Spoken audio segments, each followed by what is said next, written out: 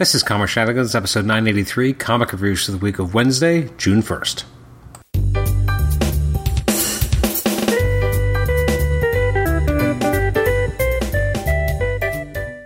Welcome to the Comic Shenanigans podcast. This is episode 983. I'm your host, Adam Chapman, and today we're taking a look at some of the releases from the week of Wednesday, June 1st.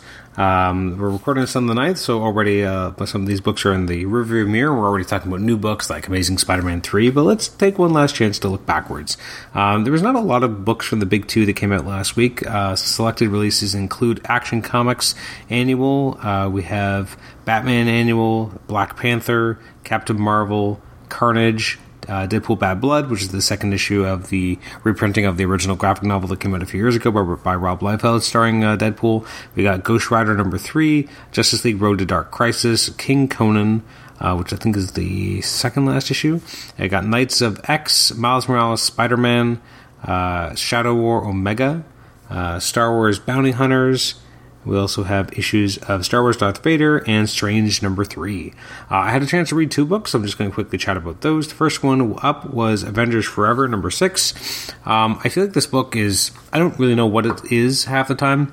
I guess right now it's kind of Ghost Rider going from reality to reality, and we get kind of origin stories for new alternate version takes on characters, which obviously kind of differentiates it with the original Avengers Forever, which was all about characters taken from different timelines, different points in time on the key, prime timeline or 616 universe.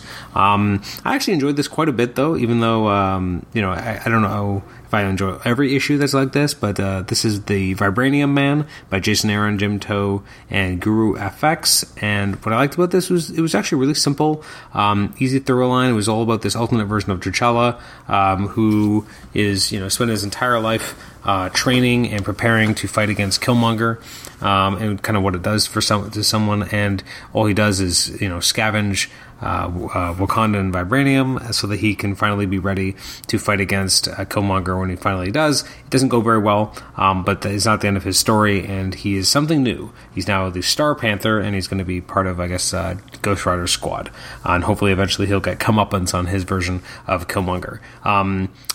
It's a relatively simplistic story, but again, a lot of good character work as you see this character pushing himself and doing whatever it takes to be able to stop Killmonger after he's sent away from Wakanda in flames. I really enjoyed this. It was very simple, direct. Wasn't super complicated. It was very straightforward, but I thought the character work was solid. I really liked the artwork. I thought it was a great interpretation of the character. I thought at times it almost looked like Ed McGuinness, and I mean that in a positive way, as a positive kind of comparison in terms of what some of the panel work looked like. I really enjoyed this. This was great. And then next up, I read this issue without realizing I hadn't read the first issue, and then went back. X-Men 92, House of XC2, or House of 92 came out. I really enjoyed this. I hadn't read the first issue, but I like the way they kind of took Moira's powers and put them into Jubilee, so she now has a secondary mutation. I really dug it. Obviously, it was very similar to House of X in terms of kind of seeing Jubilee surviving in all these different realities, and then kind of coming back to the core reality we're actually watching in this series. Really enjoyed it. I thought it was a really kind of thrilling issue. Really liked the art style. I thought was obviously perfect. It was it just feels very right. I really dug this. This was a lot of fun. And I really enjoyed that sense of fun. I think a part of that is obviously the artwork by Salva Espin and Israel Silva. But Steve Fox is, feels like it's a nice, cool remix of what from the TV show and what current continuity has been like in Marvel, and specifically with the X-Men, and kind of blending the two together. I'm just having a really fun time with it. Having an animated series sensibility while at the same time being very similar to the comics we know. It's an interesting melding and merging of two, similar tastes but different into one. And I'm, for one, really enjoying it and digging it and can't wait to read more of it. So I thought this was great. And those are the two books I had a chance to read. Not much. Although, to be fair, with the big two, there weren't as many releases. If we look forward to the 8th of June, which was yesterday, books that came out that week include Aquaman Andromeda, Batman Killing Time, issue 4 of 6. I don't think I've read issue 3 yet. Batman 124, Batman Beyond Neo Year, Dark Crisis number 1 of 7. We got Dark Knights of Steel, DC Pride, Earth Prime 5 of 6. We got Flashpoint Beyond, Multiversity Teen Justice. We got new issue of Monkey Prince. You got Nubia, Queen of the Amazons, and Poison Ivy.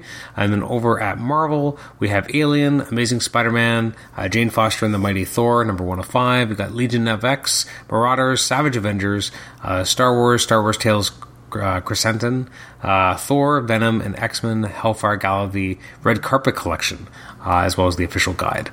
So those all came out on the 8th, and hopefully I'll have a chance to talk about a couple of those books in our next reviews episode. So thanks for listening. You can always email me at comicshenanigans@gmail.com, rate the show on iTunes, subscribe to us on iTunes, and also listen to us on Stitcher. Thanks again. Catch you next time. And, please stay tuned to the Comic Shenanigans podcast as we near episode 1000, which will likely be the last episode. Thanks again. Bye-bye.